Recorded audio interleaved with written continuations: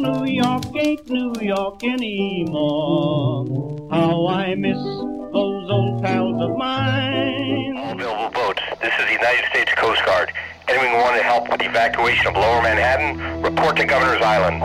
There are over 100 vessels that ended up responding to that radio call. And tugboats, we had dinner cruises, we had, some were very large, the Staten Island Ferry, and all types of vessels were there. The Coast Guard is so well regarded, so well respected in the maritime community that people were willing to listen to a lieutenant on a boat in the middle of New York Harbor requesting help. And here's a means, here's a mechanism that we can harness our energy for the good of our common man. 20 years ago, when hijacked planes hit the Twin Towers, everybody scrambled to flee from Lower Manhattan, desperate to return home. If they lived on the island or could walk across the Brooklyn Bridge, they were fortunate. But what about those who had a river between them and home? We'll meet the brave mariners who threw their ships into the largest rescue in history. But first, hello history lovers and welcome. I'm your host, Dean Karayanis, and this is the History Author Show on iHeartRadio, and a special tip of the hat to everybody watching today's time travel adventure via our YouTube channel. And remember, you can read my columns in the Washington Times to get a little bit of my analysis of current events in the light of history.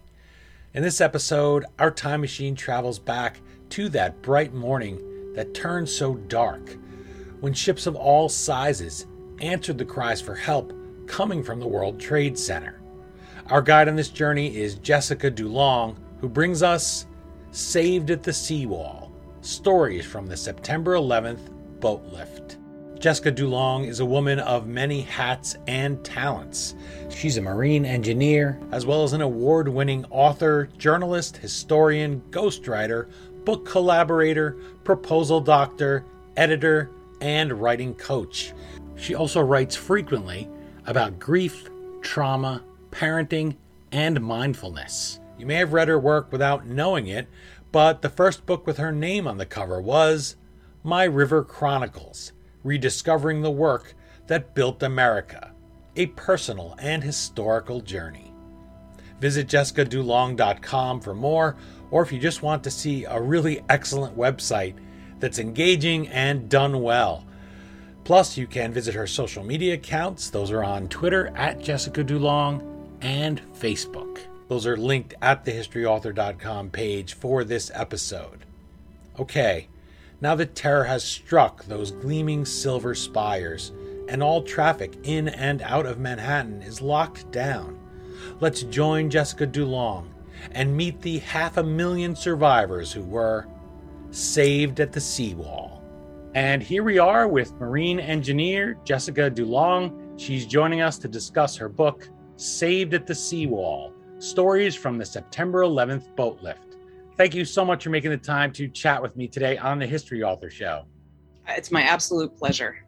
We were just discussing, and this goes to your work with grief, that sometimes you struggle, at least I do as a writer. You're certainly a writer, an editor, a book doctor, all of these things that you feel like I shouldn't choose that word. I shouldn't say I enjoyed a book that's about something like 9/11, but this book is a human story, and we do enjoy history. That's why we read it. But this is history you lived through. And in my experience, I was in Hoboken on 9/11. So across the river, I could see the towers from the window of my apartment. Mm-hmm. So it was very striking to me. But I noticed in those following days, everybody wanted to share their stories if they were far away. If they saw it from far away, they found it easier to discuss their stories than if they were very close up. Like one of my cousins was right there in one of the towers and doesn't want to talk about it.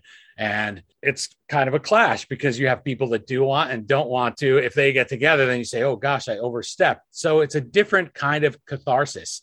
And for you, since you're there at the time, you have to go through those emotions to be able to tell this story here in Saved at the Seawall. So describe where you were that morning and tell us how you overcome that reticence so that you can bring us this really excellent book.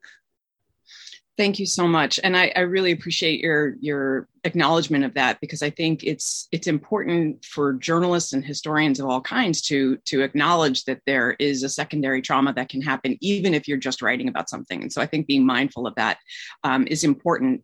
For me, it took a very long time to be willing to talk about this day at all. And I definitely, I hear what you're saying, that the stories abound from people who are far away. And I think that that's a natural process. It's a natural desire to sort of process big things that happen in the world. And I think for people who were there and there were so many different ways to be there, right? Whether it's in Manhattan, actually at the tip of Manhattan, stuck at the seawall, all of these different things, or in the buildings. There are all these different theirs. And for me, I think what happened was that I realized that what overshadowed my deep discomfort with talking about these days was an obligation that I felt to tell this story, to share this history, which is a part of who we are, helping one another. And that desire to get the story out there about this community, my community of mariners, that's what propels me forward. And it still fuels me through conversations like this, because this is really important history. It's really important, especially in moments of great division and that's a lot, but this is a difficult time in our country and our world. And it's so important that as we remember all of the bad things that happen, it's really important that we remember all the good and all of the ways that people come together and make the choice over and over again to help one another when things go wrong. And that's so key, that it is positive, that there's a positive that comes out of it. And this story, it's amazing to me that Saved at the Seawall is a story to tell it. You would think this would have been everywhere right after 9/11. It should be a legend that we all know, except it's fact. It's not myth, as many legends are.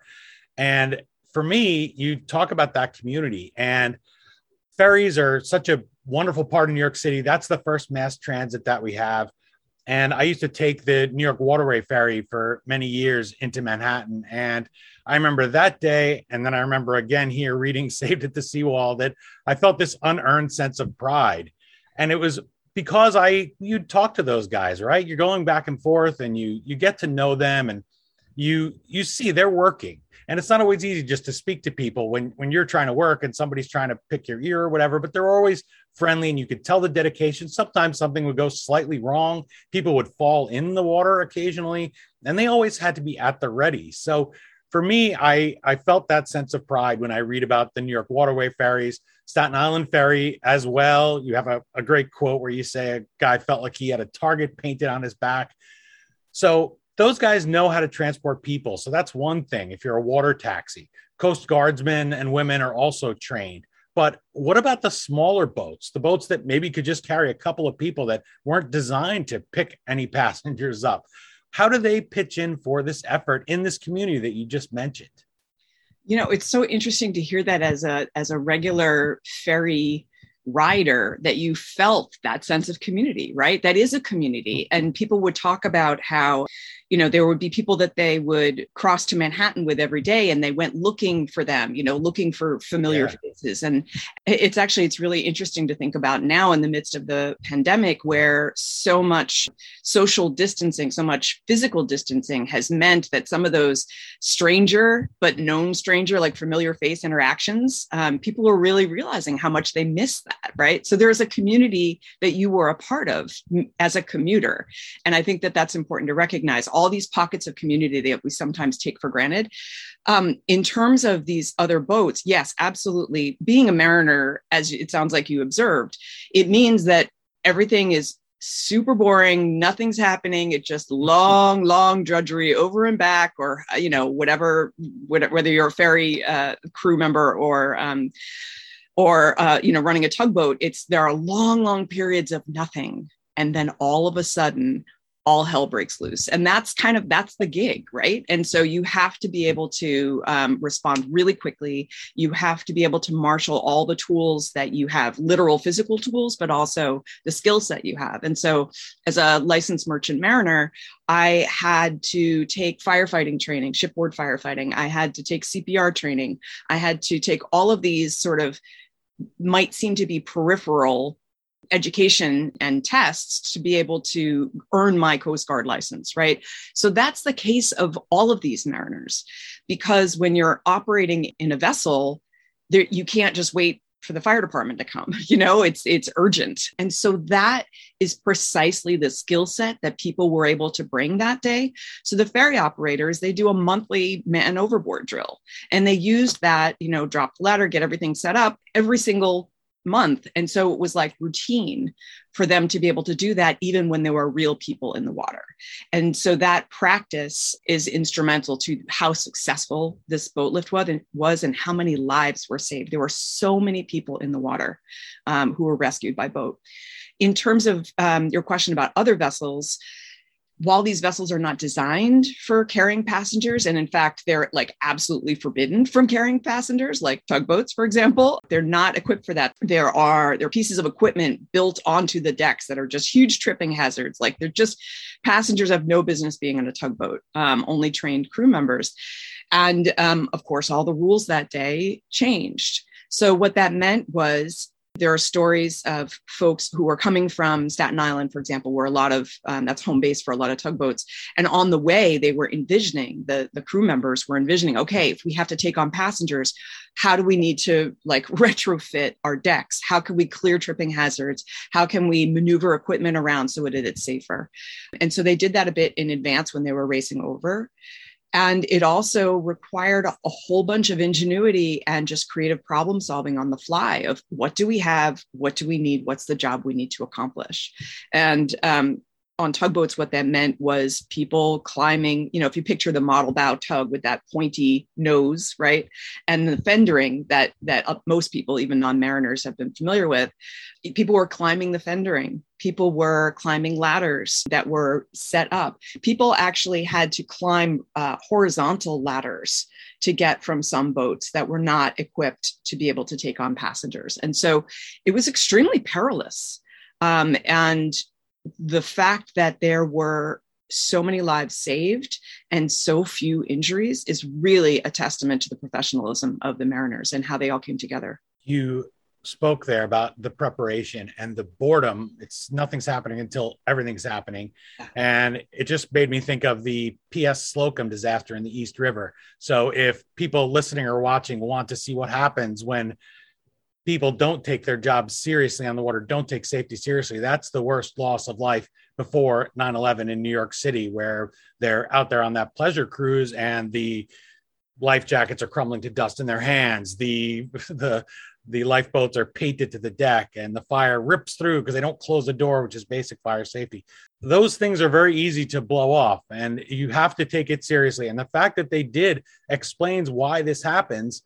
Now, you talked about the boats coming across, and I want people who aren't familiar with the geography of New York City, who I can hear them saying, well, I would just swim home. And that's I don't know why it's a man, but it is apparently.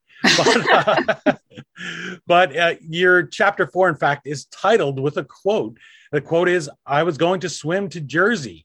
And that sounds like just desperation, maybe a little funny to people that are listening, but that's no easy feat. And to me, it definitely sounds like desperation because often you're going across that river and you know how deep it is. So explain just how stranded people were and why this evacuation prevented a human catastrophe, prevented something like the P.S. Slocum, where people were just throwing themselves in the water, unable to swim. And unfortunately, so many lost their lives, over 1,000.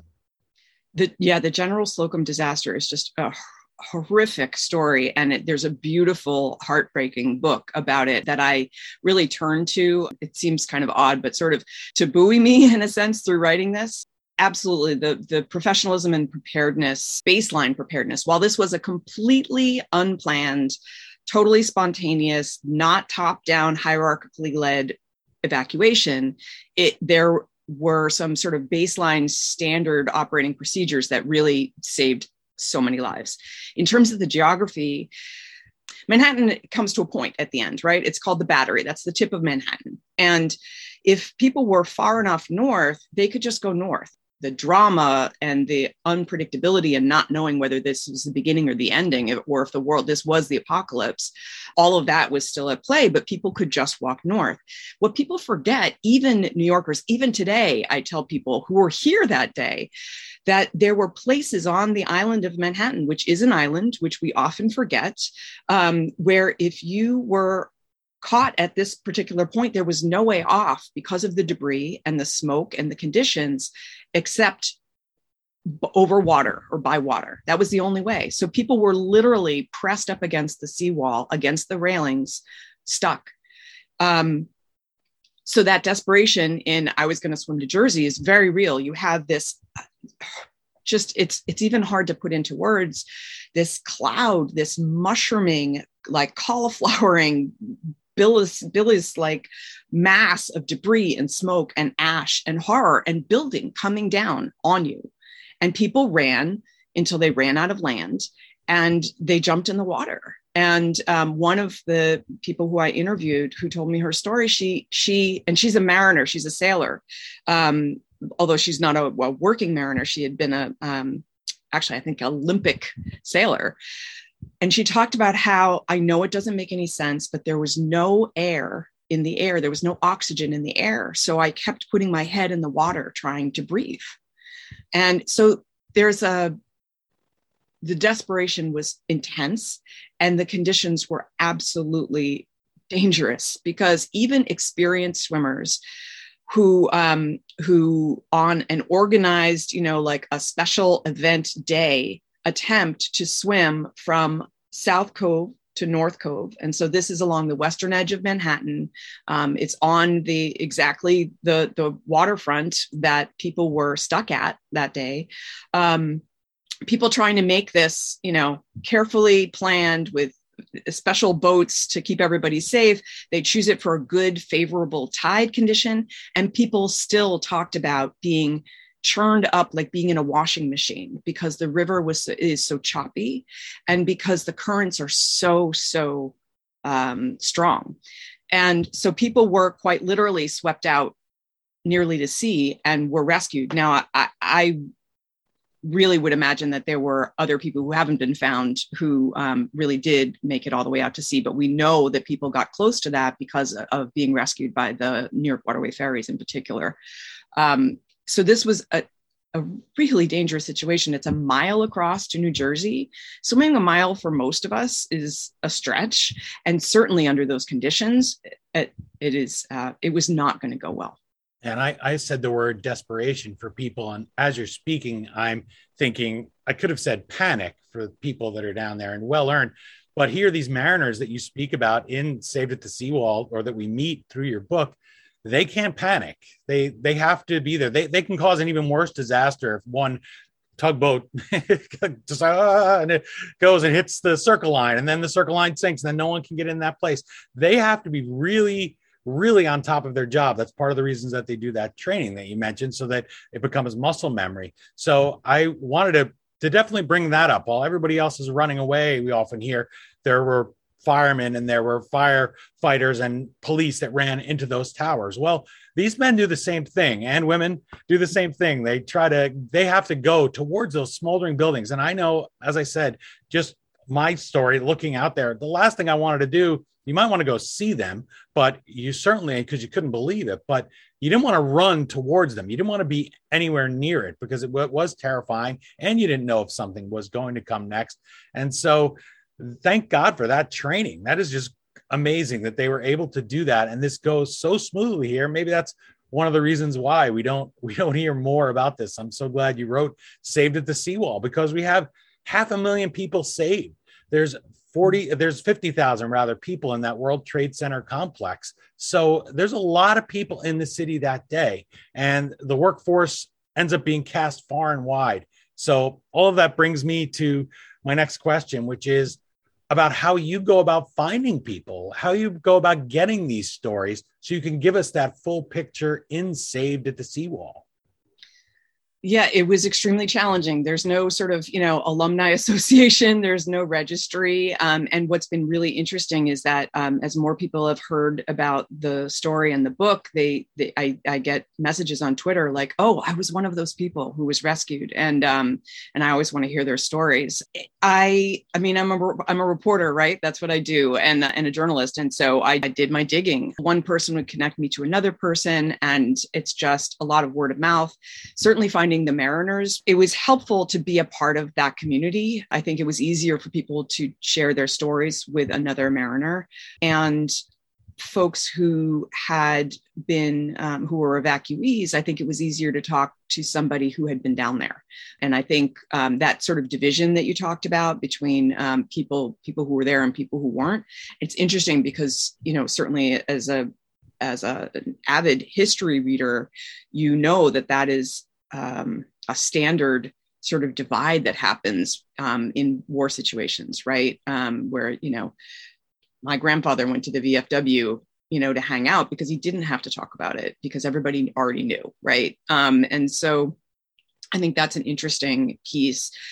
And I just wanted to bring up that the professionalism is really important.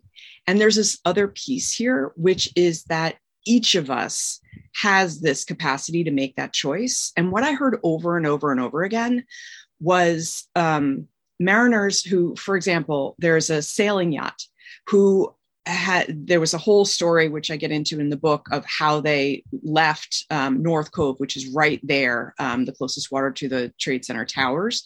And he manages to get safely to New Jersey and has passengers on board that he's already evacuated. And he then hears from the land side, he hears that people are jumping into the water along the seawall. And he unties his lines in a sailing yacht and goes back. This is like a fancy dinner charter boat kind of thing. And he goes back, and there are people pressed up against the seawall, against the railing, climbing the railing, desperate, like pleading for him to rescue them.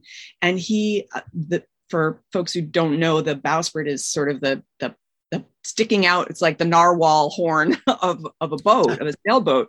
And people literally climbed across that bowsprit and to get on until it was, and the wakes were incredibly tumultuous that day, and the current was really strong. And so at a certain point, it just was not safe to keep doing that. But that's the level of commitment that people had. And at that moment, I feel like it's not just about the professionalism. It's just about this bare, raw human goodness that gets summoned in the midst of catastrophes. And there's so much research by disaster researchers that tells us that when disasters happen, the first responders almost always are just regular civilians, are people, not firefighters, EMS, police officers, not those folks, but just regular people. And so again and again, you see throughout history, people rising up to help one another when bad things happen. And we're unfortunately in a world where we often hear the flip side of those stories. We don't often, and we don't sufficiently celebrate the coming together that people do when disaster strikes. You talk about them being the first responders before the first responders, the unprofessional, maybe you'd say, or not unprofessional, but this is not something anyone, even the Port Authority, does not expect to do, to ever have to evacuate Lower Manhattan. So I wanted to bring up the fact that you have this word go out, and I played this clip, the video of the then lieutenant, now captain, who sends out that really bold message. And I feel that should be up there with a Knute Rockne speech, because he's just so there's so much in that people heard it already, so I don't have to try to describe it, fortunately. But he puts out that word, and then he says, because this community is so close, people were willing to hear this voice of some lieutenant in the middle of the Hudson River and respond when he says, anybody who wants to help, let's all get together, come to Governor's Island, and we're gonna have this rescue. And that's how this happens. And people compare it to Dunkirk. It's bigger in the number of people than Dunkirk, but they were already on a war footing in Great Britain. My mom was there in London at the time during the Blitz, and everybody down to her when she was just 5, they were all ready for anything that might happen. this was just another sunny day. This was just, oh, we watched the Giants and Monday Night Football the night before, and we were just going about our business, and nobody could have expected this. So I think that's something that is different than Dunkirk. So talk a little bit about this ancient tradition among mariners, and then how they get the word, because phone lines are jammed, things like that are happening. It's just chaos. How do they communicate, and what is it deep inside them, ingrained in mariners, that they said, oh yeah, of course, sure, this is what we're going to do. We're going to go help. That's what we do. Definitely. All of these are really good points. One thing that I think we lose sight of really easily is that by the time Lieutenant Michael Day, who retired as Captain Michael Day, put that call out for all available boats, that was at 10:45 in the morning. So mariners had been working for hours, within minutes after the first tower hit, when it was still perceived to be an accident of a small plane. There were already mariners who knew that even just an accident at the World Trade Center would mean, especially the ferry captains and crews, would mean that their services would be needed. So typically the way the ferry operations would go is that they would have, their rush hour number of boats, and then things would go offline as the traffic dwindled. People stayed online, and they went straight down to Lower Manhattan within a minute. So this was a rescue that was not top down at all. And so Dunkirk was a very different system. You've probably seen those photographs where people are on the phone lines, and summoning, trying to rally resources. There are so many distinctions between Dunkirk and the boat lift in Manhattan. One is size, because it was 338,000 people who were evacuated at Dunkirk. The other piece of it is that it was a top-down operation. It was, okay, we got to get these people out. What kind of resources do we have? And because of the mythology that was sold at the time, it was passed down through history that these were just like weekend sailors who were on their boats, when in fact vessels were commandeered by the military. And so there was some civilian participation, but by and large, it was not. It was military.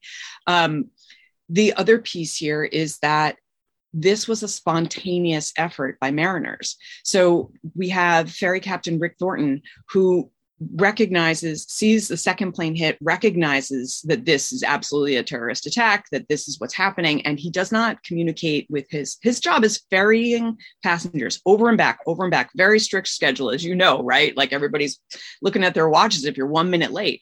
He does not check in with home base or anything. He just guns straight for Lower Manhattan because he recognizes people are going to be desperate. So that all happens before the Coast Guard is on scene. So there was no communications were jammed 100%. The VHS was completely overrun. The radio communications were impossible. There were times, especially when the dust was taking over the area, where mariners were navigating solely by radar because they could not see. So they were coming in blind. And there were also moments where people went back to almost like, you picture you're coming in for a landing on a plane, and there's the air traffic controller people on the ground who are like doing the signaling with the flags. That kind of stuff was happening, just like eye contact across the water at certain points, because there was no way to communicate in the typical ways. And there was so much traffic and so many people operating giant boats in places that were not equipped at all to accommodate them. But this was a spontaneous effort. This was individual mariners making the choice to go because people needed help. It did not fall technically under the Admiralty law that was established, that was actually established after the sinking of the Titanic, that it was now encoded in law that if briefly, I mean, it's much more legalese, but like if you're out at sea and you can help without jeopardizing yourself, your passengers, your vessel, you must help, right? That wasn't even technically at work here because these folks were on land. Maybe the people who are in the water, that would qualify, but this is something larger. Yes, there was an identity as a mariner and a sort of professional honor that drove people to do this, but I actually think it was really just a human impulse that we have to help each other. If you have the capacity to help somebody in need and you see that, how do you turn your back on that? Most of us don't. We really don't. We really do recognize someone else in need and step up. And that's something that I think that we need to celebrate more, and recognize that that's a part of our heritage. That's a part of who we are. It's a part of who we can be today, tomorrow. We can make those choices. I like that you did something there that's very important to me when looking back at people in history that do historic or that do heroic things or do big things. And we say, well, of course they did it. They were great. Of course, Martin Luther King went and made those speeches. Of course, George Washington went and led that army. Well, then you look back and you see that, well, Dr. King said, if I don't give the speeches, nobody's going to give them. I don't want to. First, he had to train himself. He had to learn. He knew that there was a job to be done. He was going to do it. George Washington, he fails so much in his whole life. And then he goes and he answers that call. And these are those things on a smaller level. So I hope people are enjoying this conversation, and I want them to pick up the book and be inspired. It doesn't have to all be, unfortunately, the falling man and the death toll we know and the reading of the names. We know that. But this is something that reminds us of the best of us that was brought out that day. And it was said a lot in reporting at the time. And I know, both working in media at the time, there was a lot of that really excellent writing because nothing had to be sensationalized. It was all really true and raw, and you didn't have to try to grab eyeballs because everyone's eyeballs were already glued to the TV. Again, my guest is Jessica DuLong, and her book is Saved at the Seawall, Stories from the September 11th Boat Lift. Find her at jessicadulong.com, as well as on Twitter and Facebook. Garrett Graff, who's the author of The Only Plane in the Sky, writes of the book, Saved at the Seawall is the greatest 9/11 story you've never heard. Jessica DuLong's impressive, vital work has preserved one of 9/11's most dramatic and least known stories. Now future generations will forever know of the courage and spirit of New York's mariners. Jessica, I'll add New Jersey in there because a lot of people were coming from New Jersey. People came from all over here to help. That was the important thing. And we do tend to focus, just as we tend to focus on what was happening in New York, we tend to focus on what was happening in the sky, on the ground. We were all looking up that day. This is a story on the water. Why was this story not told so completely for so long? Was it something about the mariners? Was it something about just so many other stories that needed to be told? A reticence on their part? Why did it take so long before these stories could be told in this way? Because they are great, inspiring stories. It's such an important question, and I've been puzzling over this for 2 decades, quite honestly. I think a piece of it stems from what I discussed at length in my first book, which is called My River Chronicles, Rediscovering the Work That Built America. It really is about the rise and fall of respect for hands-on work. So there is a long history. New York Harbor is a birthplace of American industry, and it is why so many of us are here. I mean, if you look around in your home, your office, wherever you work, just about everything in your life was actually transported overseas, right? And from overseas. And still, once the working waterfront was no longer right front and center, along Manhattan's shores, people it was out of sight, out of mind. And people sort of lost touch with the fact that this crucial, essential work is happening every single day behind the scenes in New Jersey, in Staten Island, in Brooklyn. At a certain point, break bulk cargo, where, small items are packed together in very kind of questionable arrangements oftentimes, which caused a lot of fires, actually. That's the way that goods were handled. And it was hand to hand, sort of bucket brigade approach to maneuvering goods.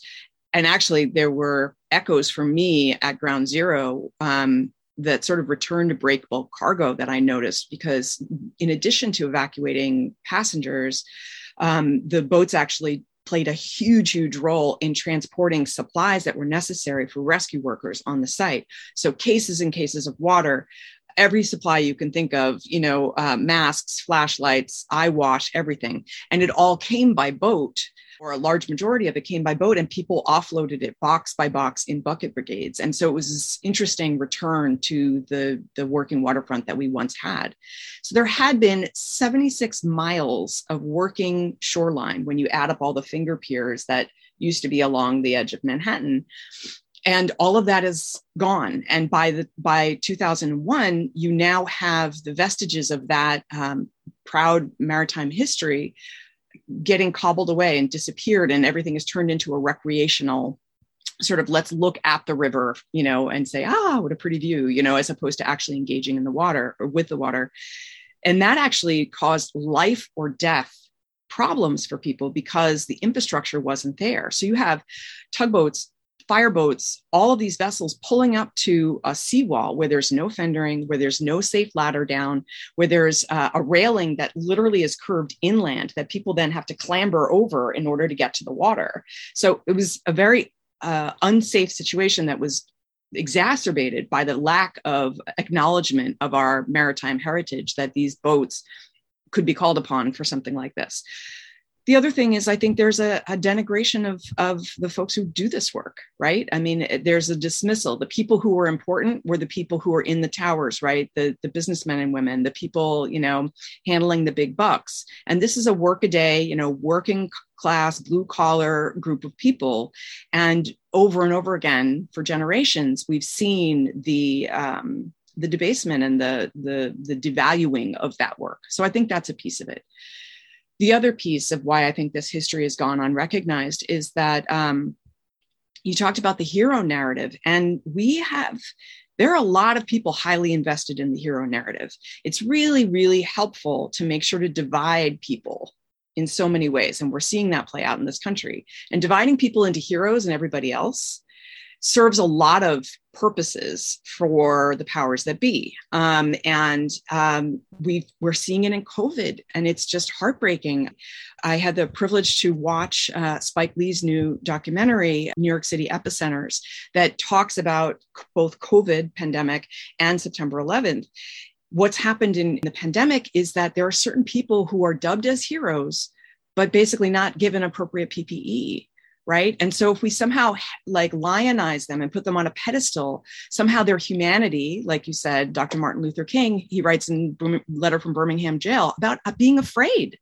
Right. We dehumanize people by turning them into heroes. So I think that is another piece of it that I'm actually writing about right now, which I think is a really important lesson for us.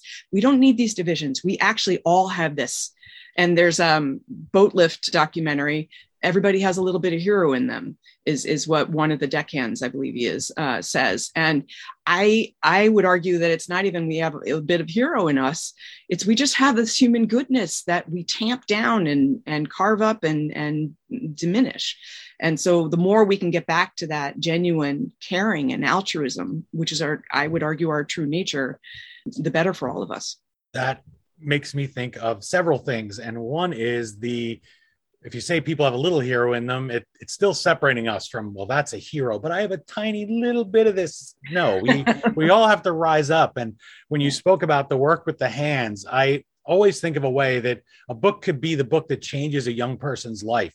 And it may not seem like you'd give somebody a book like Saved at the Seawall, but we need people who can change tires, for one thing. There's so many people. My dad was an auto mechanic, and so he still has that in him. Yeah, like you see, there were Sears catalogs where you could buy a house kit from Sears. They would ship it to you and you would put it together, not even 100 years ago.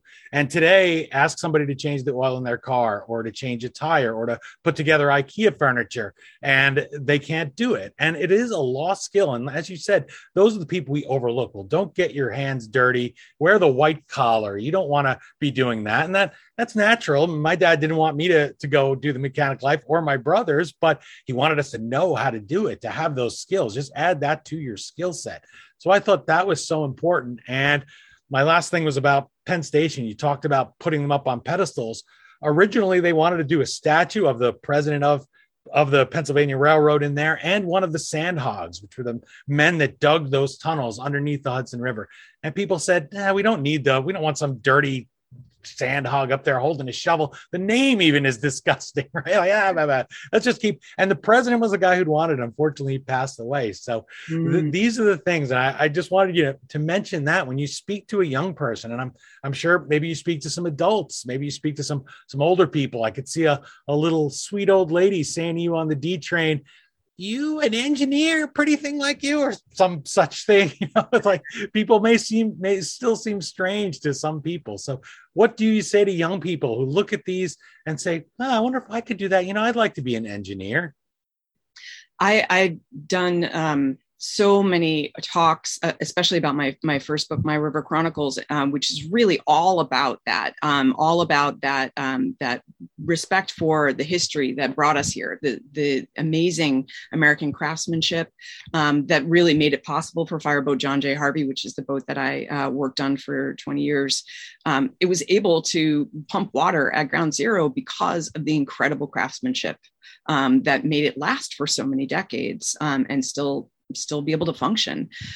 So when I talk to kids, I've done a lot of speaking before school groups and things like that. And I talk about the fact that not everybody actually should go to college. That's not actually the best way that all of us learn. And some of us can reach our highest potential through other enterprises. And the skills gap that we've seen in this country, where there are highly skilled CNC machinist jobs that just go vacant because no one has the skill set to be able to do that.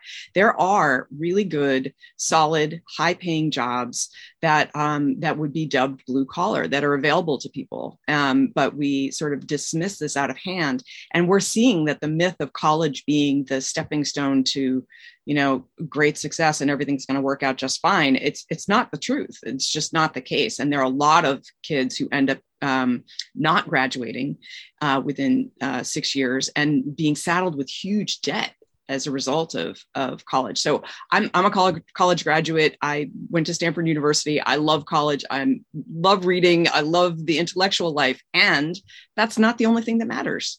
And having those hands-on skills, which I was raised with, also my dad is a mechanic as well. And we were steeped in that knowledge that you needed to be able to learn how to fix things yourself. And that the gratifying feeling of being able to, something is broken and then you fix it, or being able to strategize through all hell has broken loose in the engine room of Fireboat John J. Harvey. How do I cobble it together so that we can make it back to the pier? That there's so much there that is gratifying, that's accessible to people. Maybe not that gig in particular, but that kind of work. And so I do try to encourage kids to not be discouraged if sitting at a desk and being lectured to doesn't work for them. There are so many other ways to learn, and we need to have educational paths available to people that are respected, that are legit, that are going to prepare people for the real world we now occupy.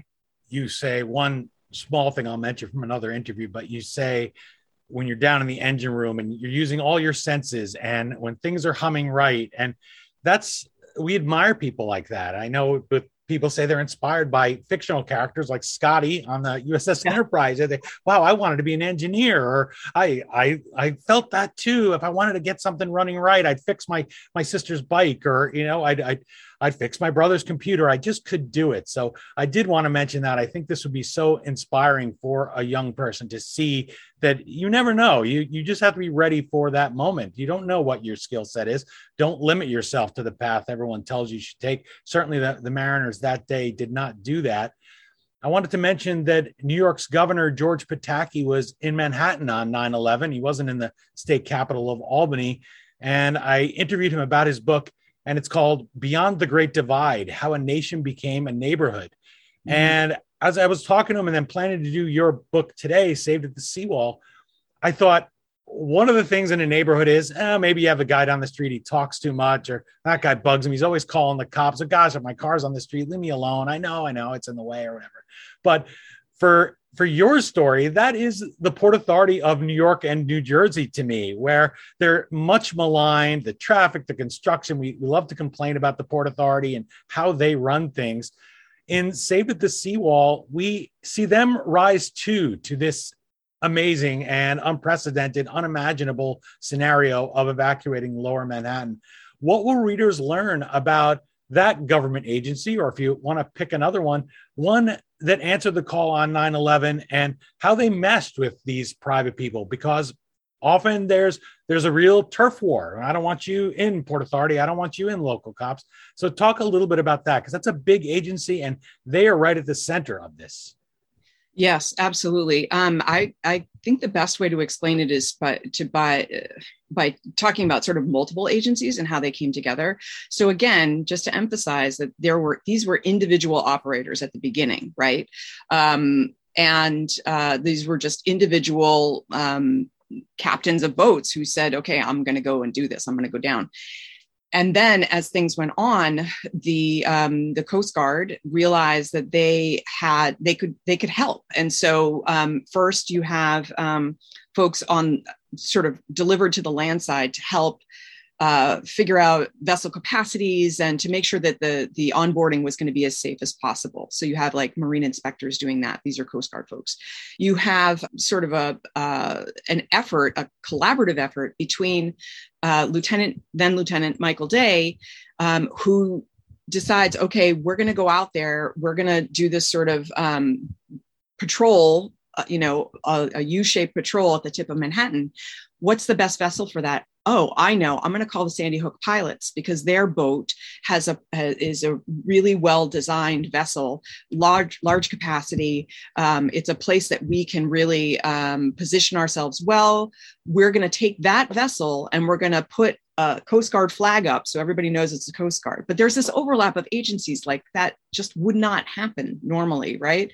So they teamed up, and the pilots are just the experts of everything in the harbor. The pilots, just for people who don't know, what they do is they meet ocean-going vessels at the harbor, at the mouth of the harbor, and a pilot has to actually do the navigating decision-making through the harbor, so that they are experts in the harbor. They have to like draw the nautical charts from memory. I mean, it's like crazy to think the depth of knowledge that they have. So these are a bunch of deep draft boats, meaning there's a lot of boat, kind of like an iceberg. There's a lot of boat that's under the water, right? That you need enough water. It needs to be deep enough water that they can come ashore. And because of the vestiges of industry in New York Harbor, there are all of these, there's all this debris. And so you need to know where you're going to run into something and rip out the bottom of your boat, right? You need to avoid that. And because that's not going to help the passengers you're trying to rescue either. So that local knowledge is shared on this, it is called the Pilot Boat New York. And those agencies came together. Then you have on the sort of radio control side, at a certain point, the entire commercial port gets shut down to all commercial traffic. Now, if you're in a car and it's like the roads get shut down, even if there's no place to go, you can just pull over, right? You can just stop your car, or even you can stop in lanes, right? We've seen that happen in disaster situations. You just stop and you get out of your car. That obviously can't happen with a boat. And so you have these huge vessels navigating throughout the harbor, and the port needs to figure out where to put them, where they can safely dock. A lot of these vessels are so large that they can't even turn around in a lot of places along the river. And so navigating all of that, understanding the size and shape and draft of the vessel, and being able to figure out where it could fit and how, and okay, if we put that one there, then that slot's going to be filled up. And so it was a big mess to coordinate. On board the pilot boat, the Coast Guard also set up a specific channel. So if you're doing this run, why don't we have this boat do this run back and forth, and sort of set up a makeshift ferry service? And if you can help with this, then go to channel 67. And if you can help with this, go to channel whatever, and so there was this improvised sort of, how are we going to get this done? And they got it done. They just worked together. There was no, this is my turf. I mean, they're just that hierarchical stuff that typically gets in the way of smooth working together and collaboration. It didn't happen that day. And it's really incredible, at least on the water. It didn't happen that day. You liken them to the traffic cops sometimes that are out there, the Coast Guard, and yet everybody works together. And it really is a great story. I could keep talking about it. I hope that people will have their interests piqued and will want to go now and pick up a copy of Saved at the Seawall. I want to close with one final question, and it's a quote by Paul Amico. And he recalled thinking, "Let the plumbers do the plumbing." And that stuck with me, meaning let everyone play their part. In Saved at the Seawall, we see everyday people rising to the occasion, doing great things, and they're offering service, offering a helping hand to their fellow citizens in need. They're just helping because they can. So I wanted you to make your pitch a little bit and tell us why readers should pick up this book and what you hope they will learn about rising to the occasion when big or small tragedy strikes, so that they can follow in the steps of these heroic mariners. Thank you for that opportunity. You know, I do narrative, so let me tell you a story. I think that's the best way to answer that question. There's a remarkable story that I tell in this book. An individual who he works like a telecom job, and he's just temping in one of the World Financial Center buildings. He doesn't realize, because he's in this like enclosed comp room, he doesn't hear the alarms when the buildings are called to evacuate that building, which is World Financial Center, not Trade Center. He like emerges from the comp data room and like sees, and there's no one there, and there's the phone dangling, and the chairs are still swiveling, but everybody has just vanished, right? And so he ends up leaving. He's wandering around. He sees horrific sights of people plunging to their death from the towers. He runs to the river. He's the one who says, I was going to swim to Jersey. He's from New Jersey. And he ends up on board a fireboat, and he gets caught in the collapse. And the first thing he does is he takes off his shirt and he tears it up into strips and finds some water dripping from a hose and ties one around his face to protect against the dust, and hands whatever he can to the other passengers near him so that they can try to mask. He makes it to New Jersey because the fireboat delivers passengers to New Jersey. And while they're on the Jersey side, he's there with these firefighters who work on this boat. The second tower comes down, and he watches their faces as they're taking in the fact that their brother and sister firefighters are there.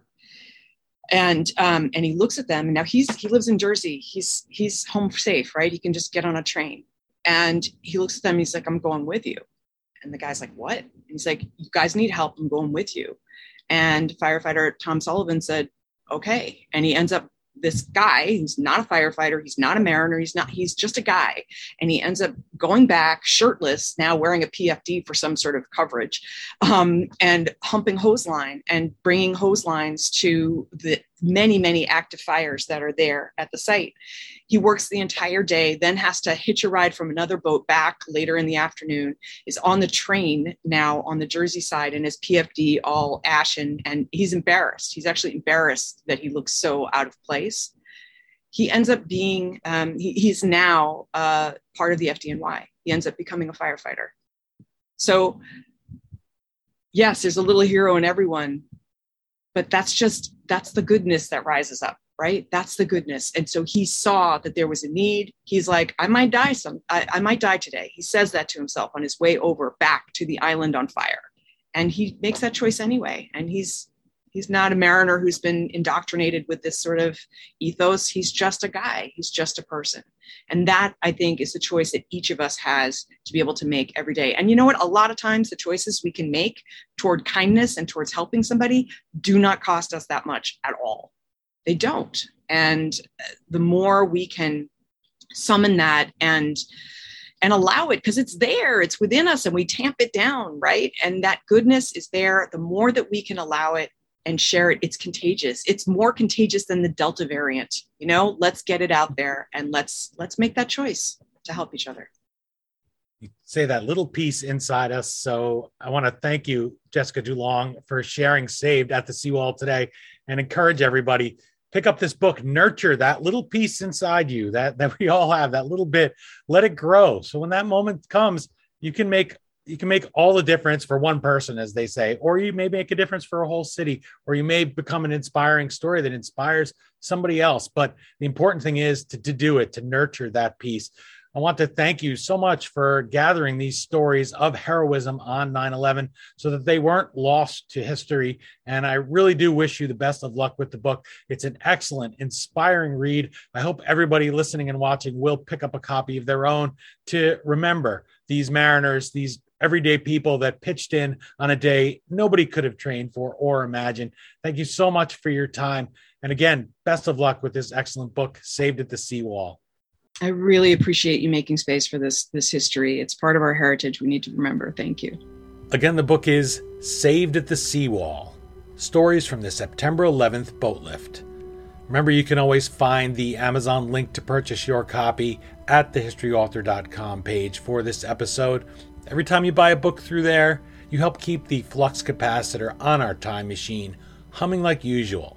And it gives me some encouragement, and our guests really do like to see their numbers go up a little after they've been on the show. My thanks to Jessica DuLong for joining us and for sharing these important first-person accounts of our generation's Pearl Harbor. You can visit her at jessicadulong.com or on social media on Twitter at Jessica DuLong and Facebook. And you can find me on those as well as LinkedIn. And please do check out our YouTube channel. We're building up that channel, and I have several now, I guess maybe a dozen interviews that are done on video like this that I tried to give a little bit more of a documentary feel. That's it for this installment of the History Author Show. I hope you'll join us for our next all-new interview right here on iHeartRadio or wherever you enjoyed this journey into yesterday.